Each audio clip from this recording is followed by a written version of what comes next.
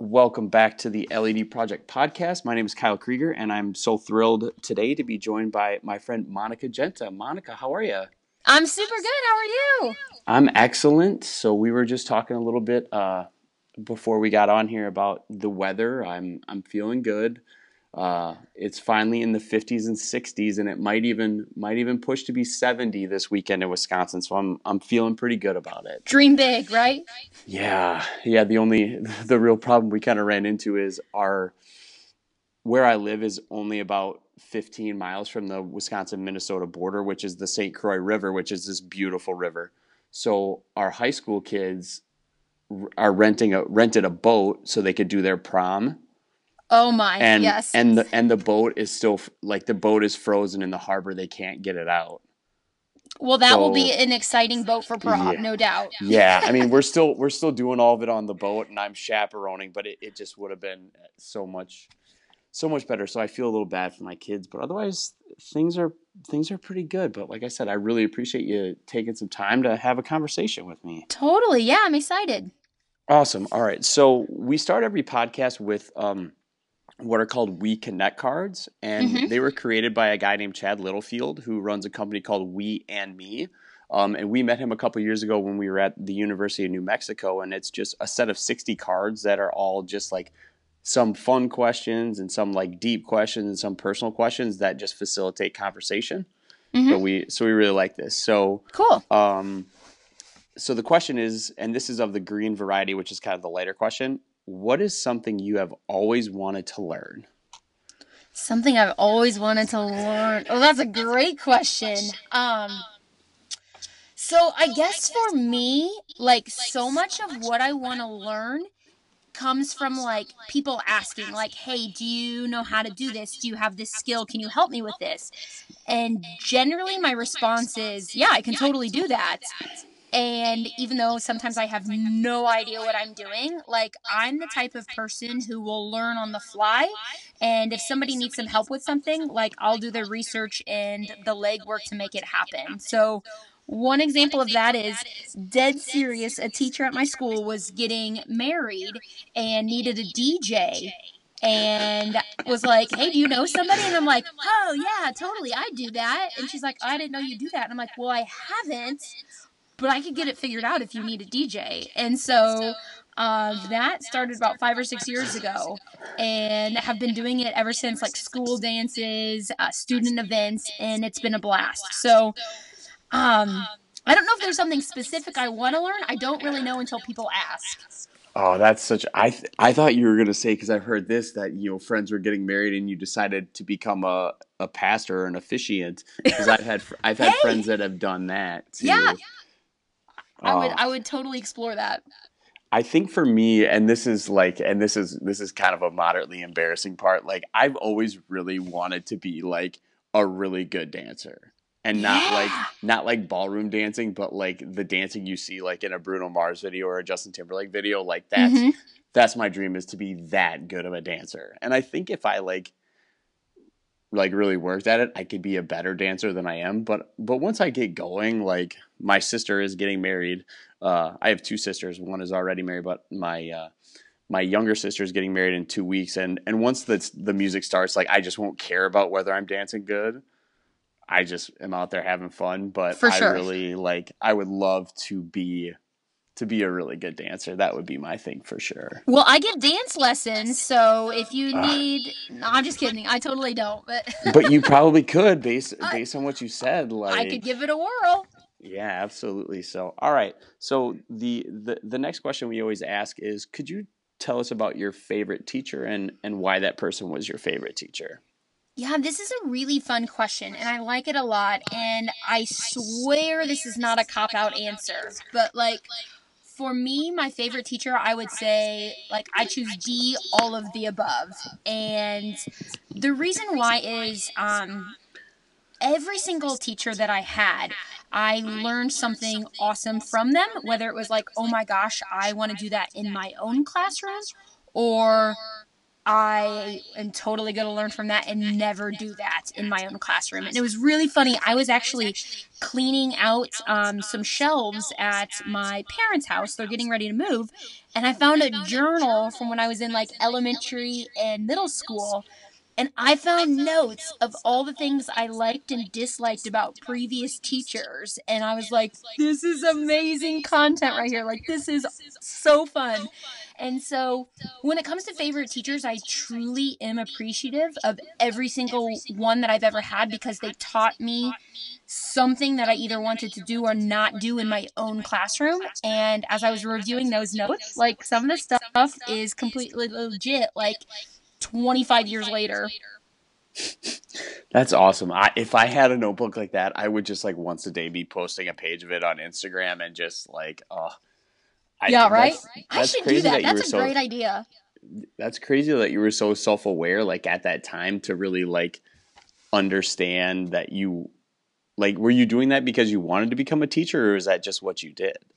Yeah, I knew from a very early age that education was going to be my jam. Now, it was kind of interesting because when I was in third grade, I wanted to be a third grade teacher, and then in eighth grade, I wanted to be an eighth grade teacher, and so on. But I knew, like, I never questioned that education was going to be like my passion and my purpose. But it didn't really get defined until like college. I kind of nailed down like, okay, I want to do middle school and science is going to be like my content. Right. Awesome. All right. So keep it moving with a little bit of the light stuff. As a teacher, if you had to be a superhero or have a superpower, which superhero or superpower do you think would best describe you? Okay. Total love to anybody who loves superheroes, but straight up, I don't know anything about any of them. Like, I don't know their superpowers or anything. So I couldn't even make this up if I tried.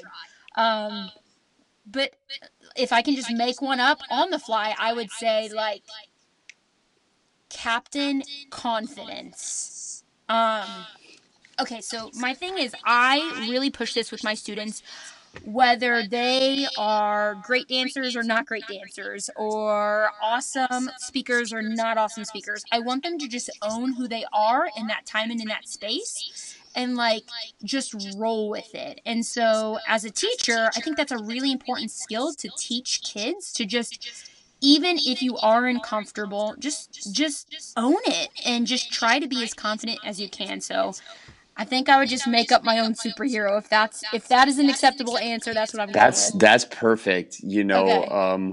We've had some really interesting answers recently, so it's all good. And it's just one of those questions that we heard once, and we were like, oh, that's a good question. Yeah, That we it's we yeah, I stole like it from somewhere. But no, that you're the first person to like make up your own. But I love what you said though about helping kids own it because I think there was a time like, and I know it's like the natural progression of a kid.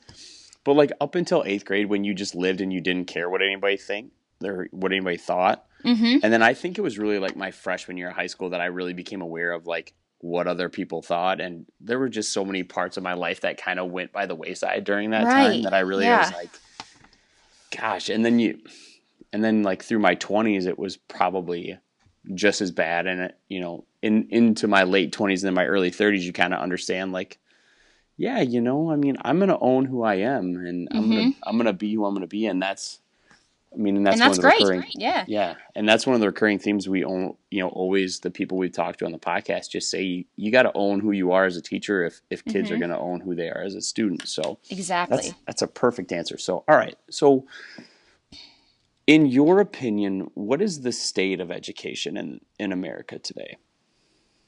Oh man. So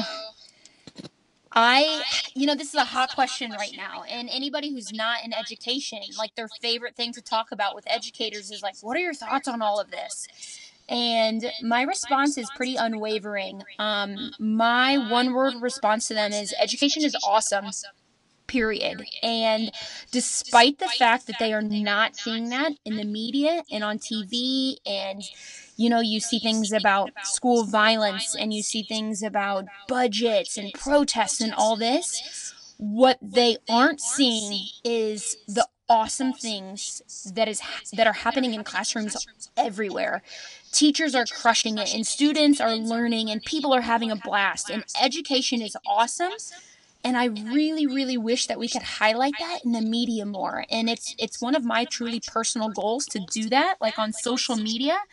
I feel like teachers have this incredible platform to either highlight what news media is highlighting, or to highlight the super authentic, real, cool stuff that's happening. So I I don't want to be unrealistic about all the things that are a struggle right now, but I also actively make the choice to focus on the fact that education is awesome and it deserves to be celebrated. Yeah, I mean that's a really good way to put it, and that that's right in line with what so many people have said.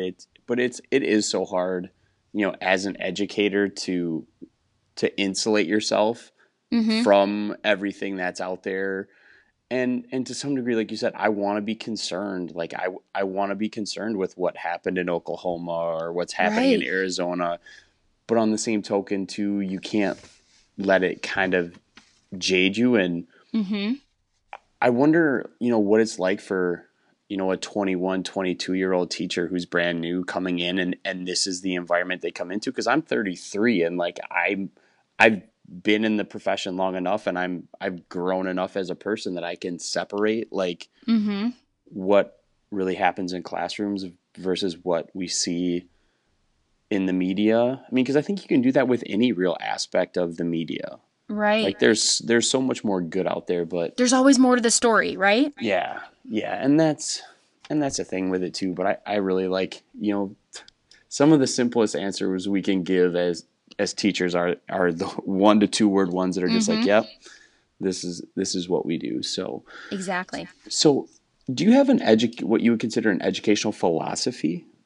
Yeah, I do. And this is something that, has kind of evolved over time. And you mentioned these new teachers who are kind of just getting into the profession, kind of wondering like, "Oh my gosh, is this always how it's been?" And so I've been a classroom teacher for 10 years now, and I've kind of just recently had this really strong epiphany that education, like I said earlier, it deserves to be celebrated, but more importantly, every single person who walks into a school deserves to love that experience, period. So whether you are a teacher or a student or a secretary or a principal or a parent, it doesn't matter. Like, every single person deserves to love that because education matters. And so that's really what my philosophy of education has evolved into. And it's really about that community, right? Like, it's not just about teachers and not just about students and leaders. It's about all of us coming together and saying like, let's make this place awesome. Yeah, the way Wilkie, my partner Wilkie, has often described it is he just says like, think of what it would be like if we could just get everybody to agree and understand that we're all on the same team. Mm-hmm. Like we're just, from admin to parents to teachers to students, that aspect of community. Because I've been in schools where that was the case, where the community is just unbelievable, Mm-hmm. and then I've been in schools where it was, very very petty and very, people kind of really only looking out for themselves, and Mm-hmm. it really reflected on the way the students behaved. And I think the most surprising thing that I've learned or observed as a teacher is how quickly students will model their teacher. Oh, Like absolutely. how Yeah. how quickly the way a teacher responds to a situation is the way that kid will respond to a Mm-hmm. situation. And it blows my mind. But that's a fantastic answer to just, everybody does deserve to love school, and for it to be a place where, because I mean, do you feel like a kid who doesn't really love school can really learn? Yeah, I think they can. But I think it takes a heck of a lot more grit to do that. And so I think that goes back to kind of relationships, right? Like, I want to see the people that I work with as a family, and I want my students to see that community as a family. And so when students are walking into buildings where they feel safe and they feel loved and they feel supported and they just are like oozing with that passion to be in the building, I think that's the game changer for them and actually wanting to learn and then being open to that process. Right, right. I mean, and that's just, the every single person we've talked to talks about relationships and just Mm-hmm. the value. Do you feel like, because you're doing a lot of professional development too, right? Right. Besides just being a classroom teacher, Mm-hmm. is are relationships something that are being, explicitly taught to teachers? Are there a lot of professional developments out there really specifically for relationships? Because from my experience, as in my college uh, preparedness program, Mm-hmm. I never had a class that ever talked about relationships. It Yeah. was strictly just like strategies and content. So I'm kind of wondering if if everybody knows the importance of it, are we preparing teachers with like real life strategies for how to build those relationships? Great question, right? So this is something that has kind of come out of necessity. I think especially right now, going back to what we were talking about earlier with the state of education, I think educators and especially educational leaders are seeing the importance of that relationship component more now than they ever have before. So, one of my top topics right now that is hotter than any others is the concept of building incredibly strong relationships with staff and student to create a dynamic climate and culture in your school. Like, that is exploding right now because I think people are seeing like content can't happen and test scores aren't rising and like budget doesn't matter if our kids' relationships with their students and their families are fractured.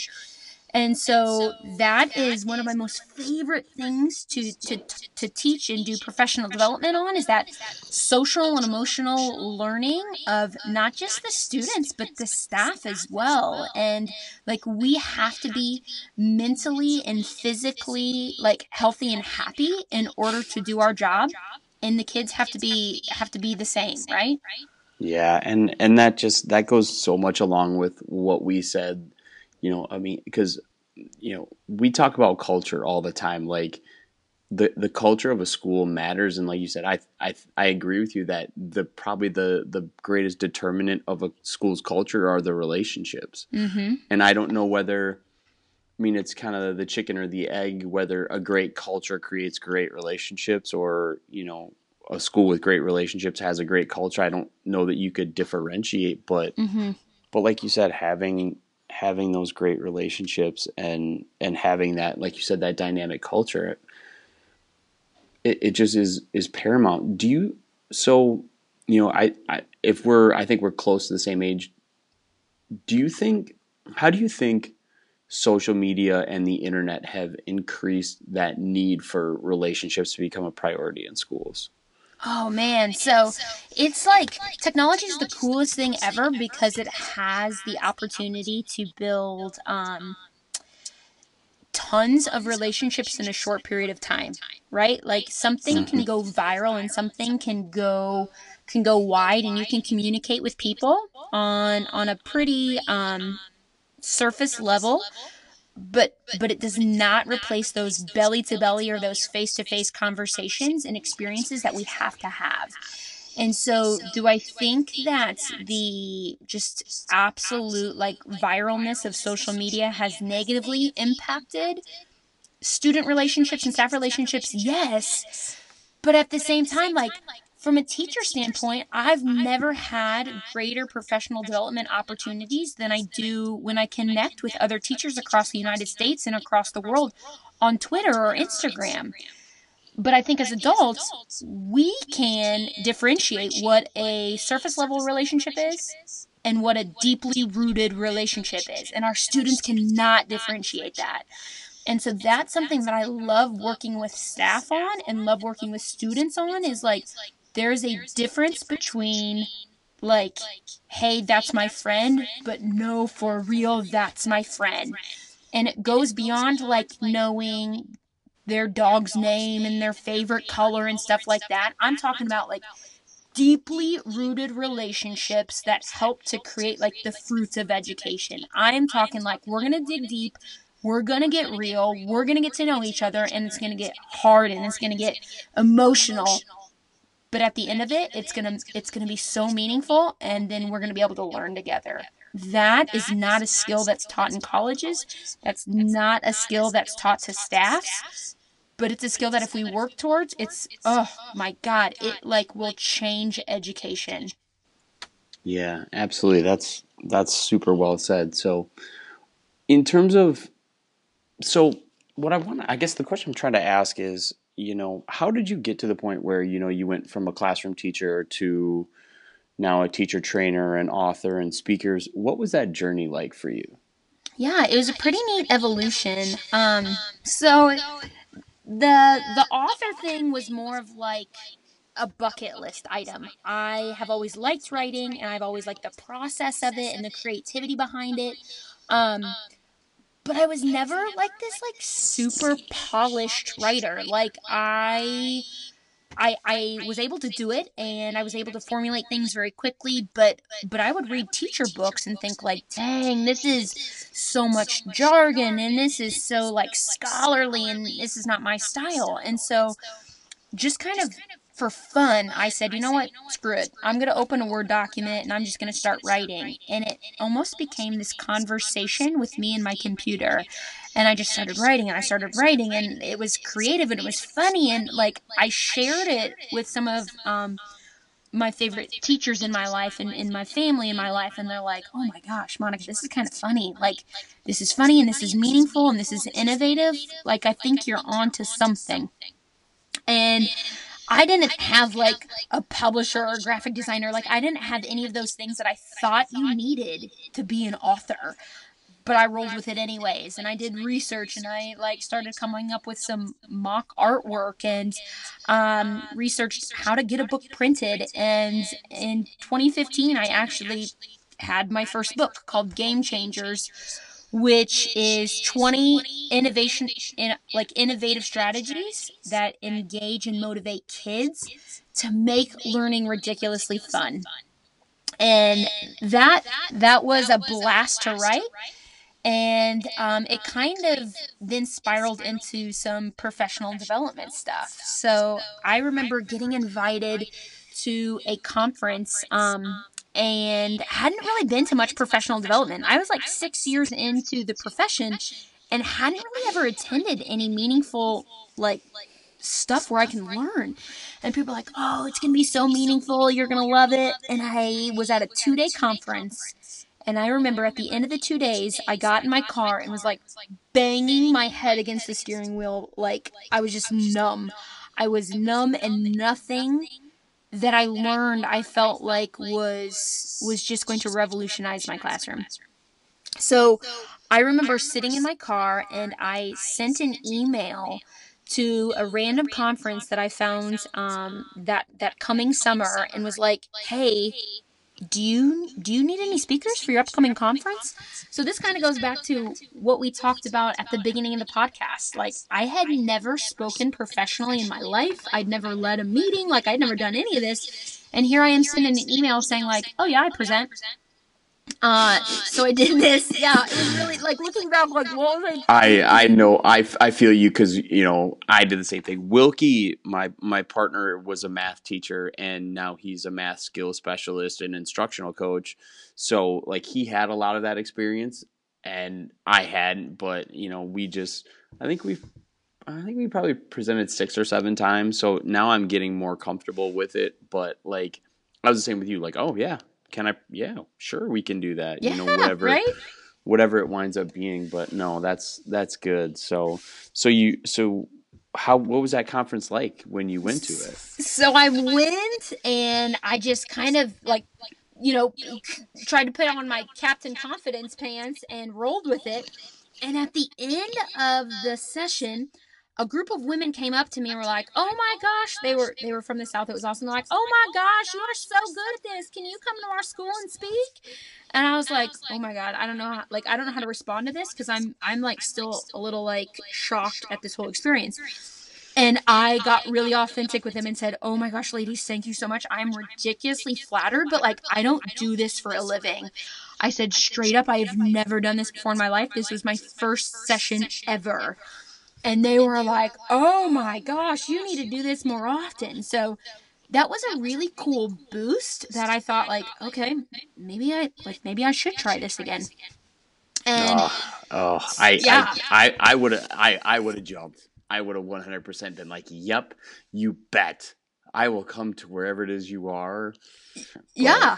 Well, that's kind of what ended up happening was like I told them and they said, "We don't care. Will you come work with us?" And I thought, "Oh, all right." And that kind of evolved into like, okay, I just did 12 different speaking engagements this year, and that turned into 25, and that turned into 50, and now it's like, oh my gosh, at the end of 2017 I did like 87 like sessions somewhere in the United States. And um that's kind of how it all started. It started at one conference that was awful and has turned into just incredible, meaningful professional development that I get the honor to work with really cool teachers and districts all over the United States, and I get to learn from them too, which is awesome.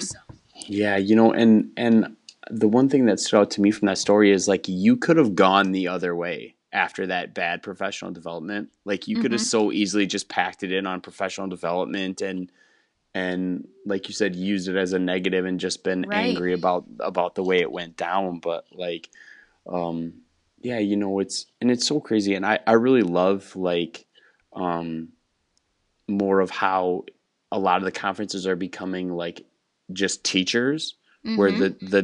the vast number, because we had Tasha Wright on a couple weeks ago, and Yes. she's so fantastic, and like she just talked about how they really had the vision for it to be a conference of just teachers collaborating and Mm-hmm. communicating. So I think I wish that would have been the culture when I first started, because I think like you, I would have been a lot happier and I would have grown a lot more.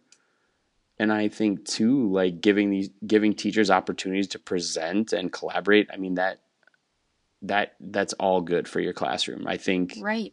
the presentations I've given have definitely made me more confident in the classroom as well, for sure.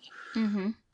So could you so the game changers is 20 activities. Can you give us an example of maybe one or two of your favorite activities that you have in game changers?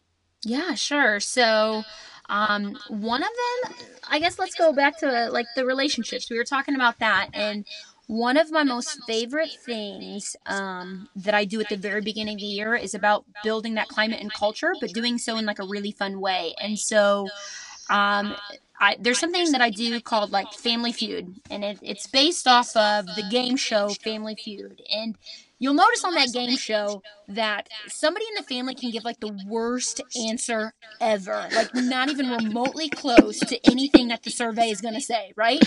And the whole stinking family is standing there clapping, saying like, "Good answer." And in their heads, they're thinking, "What? Like that was the worst answer I've ever heard in my life. Like, why did Grandma just give that answer?" Right? But Right. they're ridiculously supportive, like unwavering, ridiculous support. And so one of the game changing strategies I talk about in that book is like how we as teachers have to operate on the exact same philosophy as like Family Feud.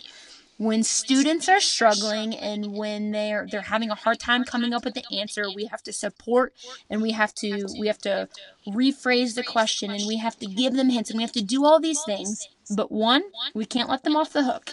In Family Feud, they get the X on their face, but 9 times out of 10, if they give an incorrect answer, they're still getting supported. And that answer is somehow helping the family to figure out what is the answer. So it's all about like questioning and answering.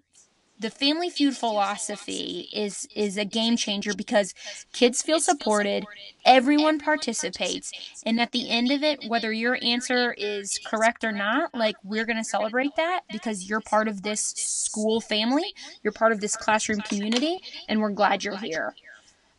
So that's kind of like a summary of one of my most favorite things that I do, and I do that at the very beginning of the school year because that sets the tone for how we roll from day 1 to day 180 of the end of the school year. Like, kids are going to feel supported and everybody participates. Period. Yeah, yeah. I think maybe I don't watch a lot of like daytime TV. I think Family Feud is maybe not quite as friendly because that guy Steve Harvey hosts it now, and the few It's there's changed a always little, yeah. there's always like you see the clips on Facebook of him just like giving a funny look. I mean, and he's not berating anyone by any means, but like you said, it's that moment where like no matter what, how bad the answer. I mean, because if you related that to a classroom, like I know you've experienced and you've seen, a kid gives an answer that's kind of out of left field and they get ridiculed for it. Mm-hmm.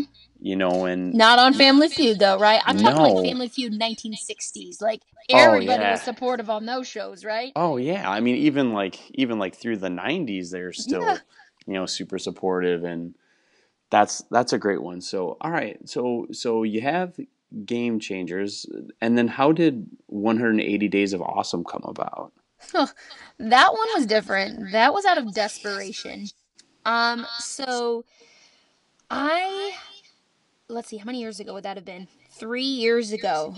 Seriously considered like leaving the profession. And I'm not talking about like to be an administrator or to be like an educational consultant. Like I'm talking like, hey dad, can I come sell used cars with you? Like leave the profession. And I hated that because like nobody knew how much I was struggling. I very much kept it to myself because on the exterior I was a confident teacher and I loved it, but internally like my mindset was all out of whack. And so I decided like I had to do something because I did not want to abandon the profession. So what I started doing was keeping like an awesome journal, a journal of awesome. Every single day before I left like the building for the day, I would sit down at my computer and I would sit and reflect on the most awesome thing that happened that day.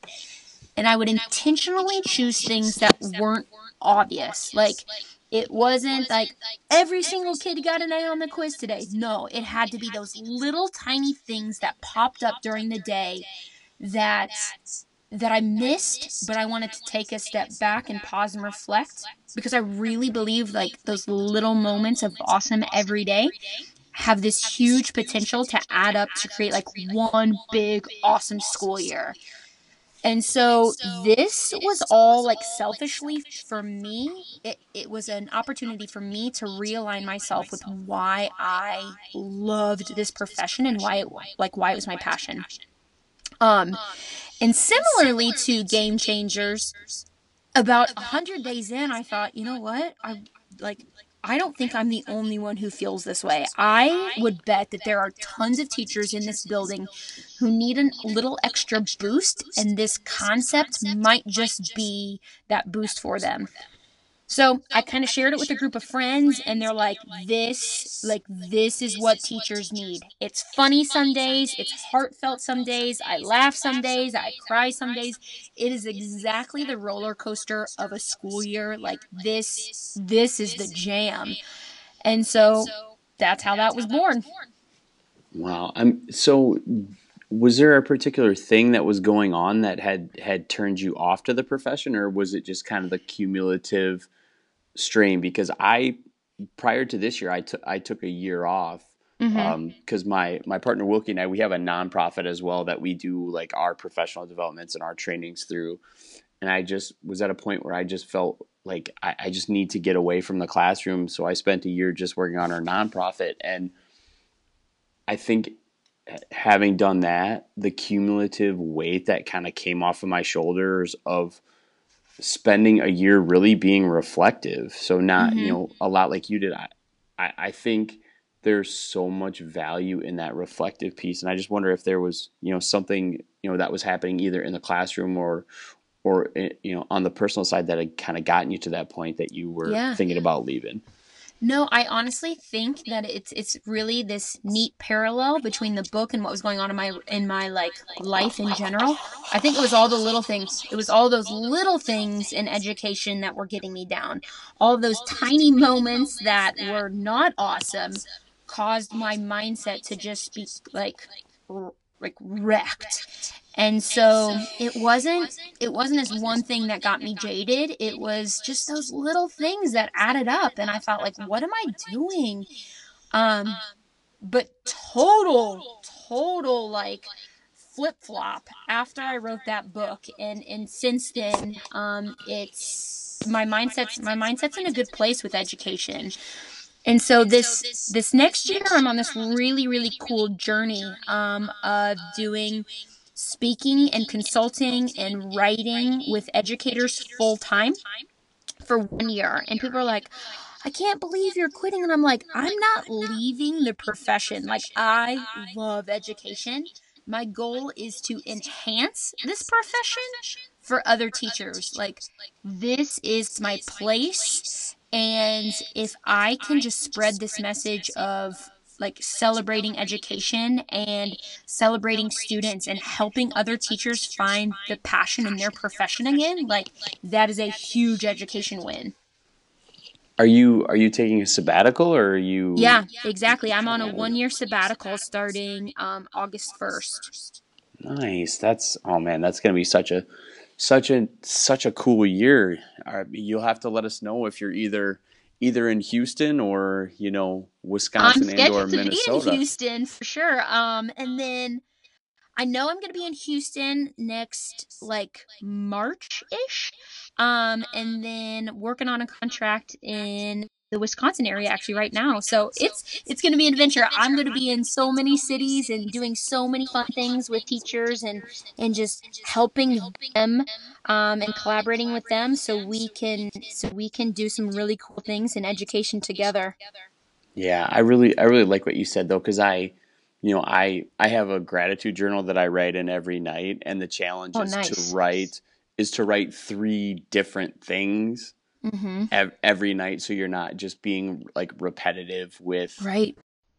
like I'm repetitive. Like every time I see my nephews, I will like write in my journal that I'm thankful for them, but I will try to write something that's really specific. And Mm-hmm. I've just been, like you said, it's so easy once you get, like you said, kind of going down that negative path, and how quickly that negative path can spiral. But it's it's hard to start, I think. But I think your experience and my experience would say that once you get rolling on the positive path, you can keep that momentum rolling in that direction just as easy as you can Absolutely. let it go down the negative path. So, Mm-hmm. and I think it comes back to the point you were saying earlier about the importance of self-care. Like, talk a little bit about what you see as the importance of self-care for teachers. Oh my gosh, like hugely important. Um like if you are not your best version of yourself on a personal level, like there is no possible way that you're going to be the best teacher version of yourself. Like it's just impossible. And so I think that like teachers right now are trying to keep so many parts of their life together that they start abandoning like enjoying things in their personal life, and they put like family on the back burner, and they put like their just personal interests on the back burner. And I don't think this is just in education. I think this is in a lot of careers right now, that people are trying to just push the boundaries of everything.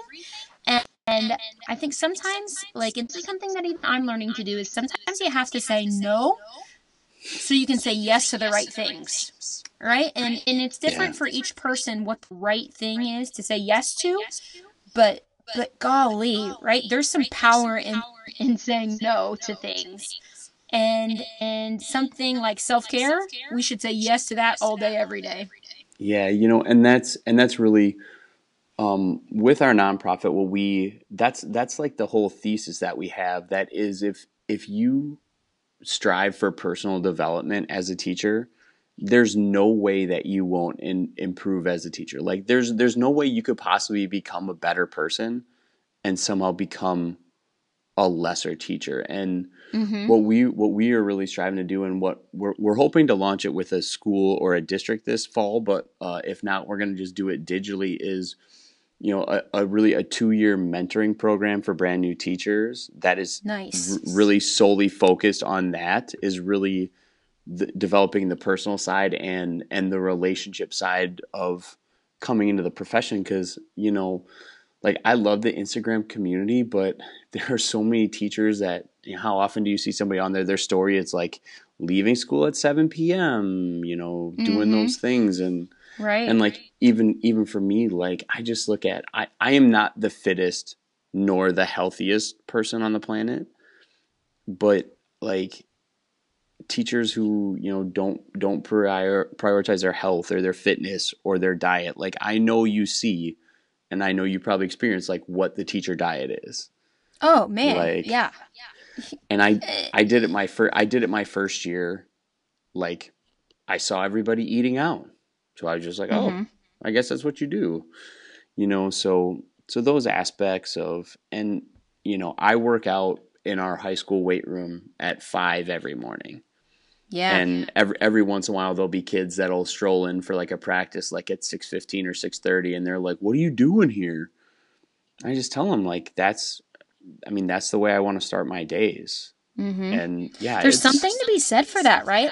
yeah. Like winning the day with a workout. Like if you're, and like I feel like we're connected in that way. Like days that I work out, set my alarm at like 5:02 a.m. Every day that starts like that goes so much better in the classroom, goes so much better personally, goes so much better professionally. Like that is a game changer in the day. Oh yeah, and the strangest things that I feel, like, I need less caffeine, or I crave less caffeine and less food on the days when I work out. It's so weird because I would think it would Absolutely. be the opposite. Like, Right? I would think on the days that I would work out that my body would be just like craving food, Mm-hmm. but it just doesn't. And that's something I really, yeah, does getting up at 4:40 every morning suck? Yeah, you bet it does. But Mm-hmm. and does my kids teasing me that I'm in my bed at 9 every night? That doesn't bother me, but they get after me, and even my friends get after me. Like, my friends know not to text or call me after 9 because they Got know it. I'm Okay. they know I'm not gonna pick up. Snoozing. Mm-hmm. Yeah, and even in the self-care realm, the one thing that I do that so many people I talk to refuse to is I leave my phone in the other room. I Mm-hmm. don't I don't bring my phone into the bedroom, and it makes such a difference because when it's there, you're just like, oh, I could check it just to see it. Right. And I love how many people and students themselves too. They're like, well, it's my alarm. And I told a group of kids one day, I was like, okay, I will buy each of you an alarm if you'll Mm-hmm. promise to leave your cell phone in the other room. And they're like, no, we're not doing that. So, just those little things, I think, Simple things. Yep. yeah, it does. And like you said, with how you kind of got in the negative spot, is, it's just the little things that eat away at you. But on the same token, going the other direction, it's not one thing. Like, and Mm-hmm. back to your point of, like, the viral mentality that our society has, like, self-care is not just like a, hey, I do this one time and I'm all of a sudden this fantastic different person. It's the little steps that you take Mm-hmm. every day.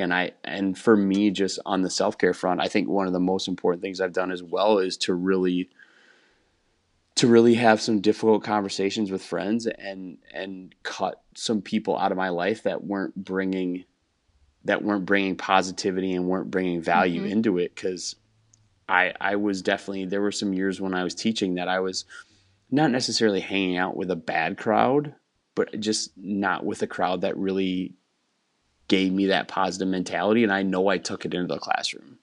Mm-hmm. Like, I know it got into the classroom. And as I started to really surround myself with people that were bringing positivity and bringing light and bringing joy to my life, it's reflected in the way I approach my classroom for sure. Yeah, absolutely. That goes back to that saying no. Sometimes you have to say no to things, and sometimes you have to say no to people, Yeah. and that's okay. It's like just that's part of life. Absolutely. All right. So we want to definitely be respectful of your time. So we'll kind of try to end with the kind of the wrap up question. So what Sure. is I know you are passionate about education, but what's something else you're really passionate about right now?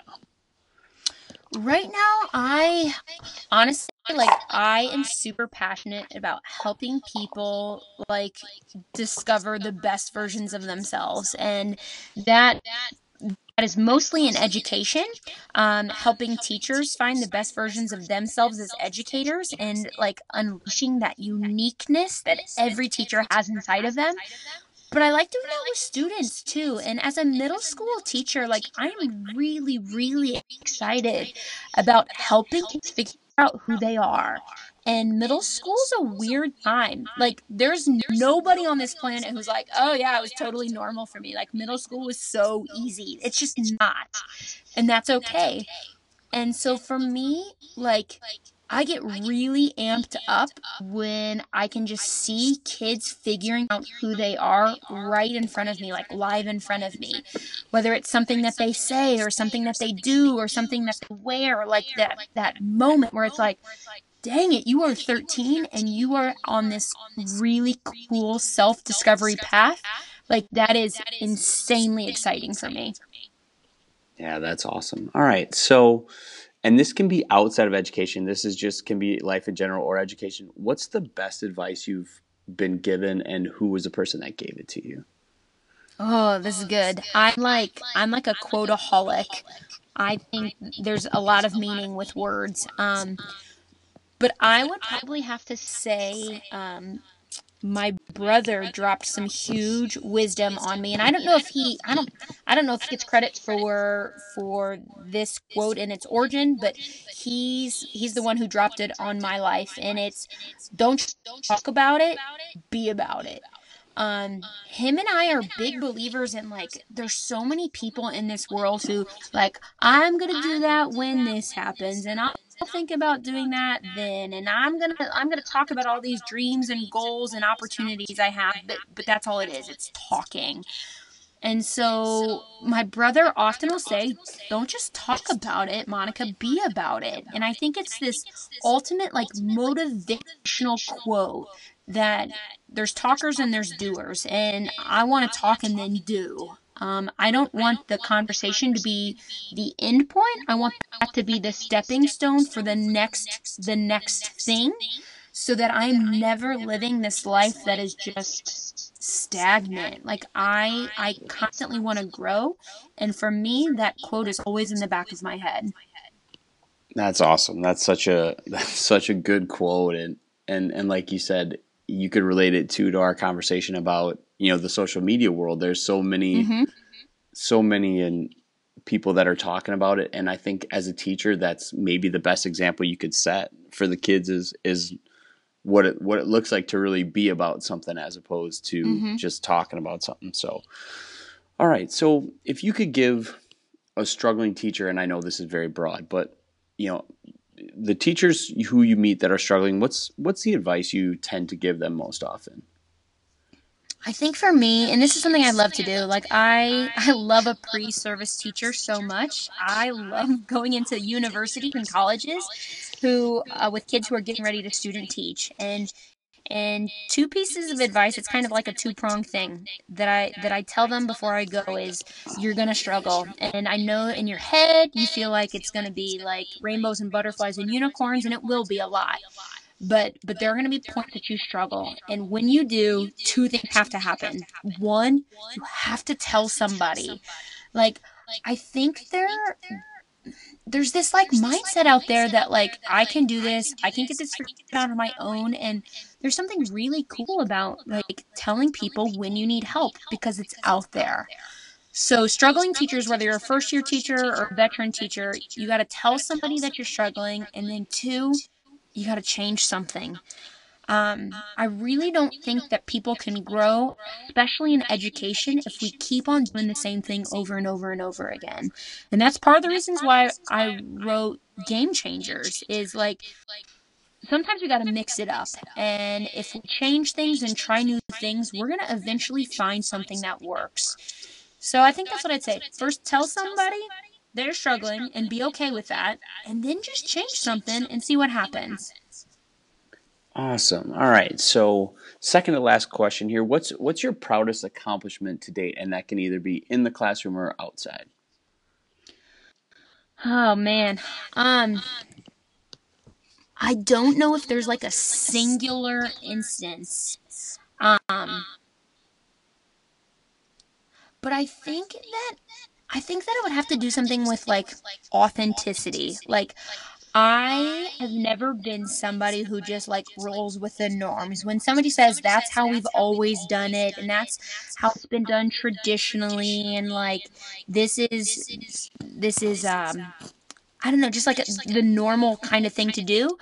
I like to crush those norms and prove that like sometimes there are better ways of doing things, and I always want to make sure that anything I'm doing is authentic to who I am as a person and just not just in my heart but also in my head. And so I don't know if I can say like this one accomplishment back in 2012 is where it was at, but just anything I do, whether it's big or small, like I want to I love the saying like you do you, right? Like I want to do me and be the best possible version of myself in every single accomplishment, big or small.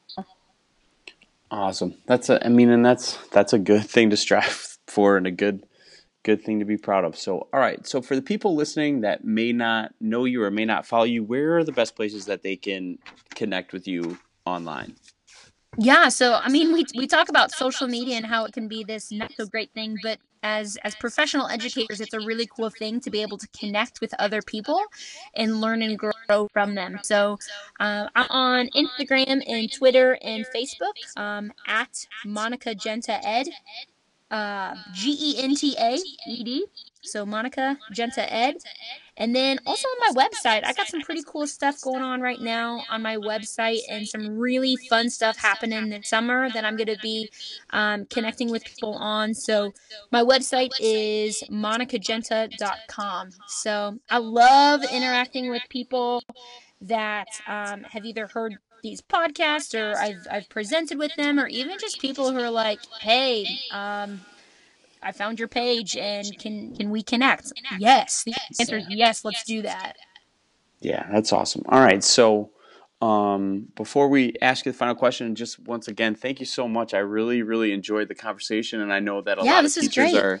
are gonna find value in it, and we hope that everybody listens and shares and goes out and does that. So, final question for you: what do you want your legacy to be? Oh man, the deep one at the end. I like it. Yeah, gotta close it up strong. That's good. I think I would want people to say like Monica Genta celebrated awesome. And whether it's the awesome in my own life or the awesome in other people's life or the awesome of this world, I want to be known as somebody who celebrated the right things, who got excited about the right things and wasn't afraid to like shout it from the rooftops. That would be like the ultimate legacy if that's how I left this place, knowing that it was just filled with positivity and celebration. Awesome, Monica. Thank you so much. We really appreciate the Thank time. you.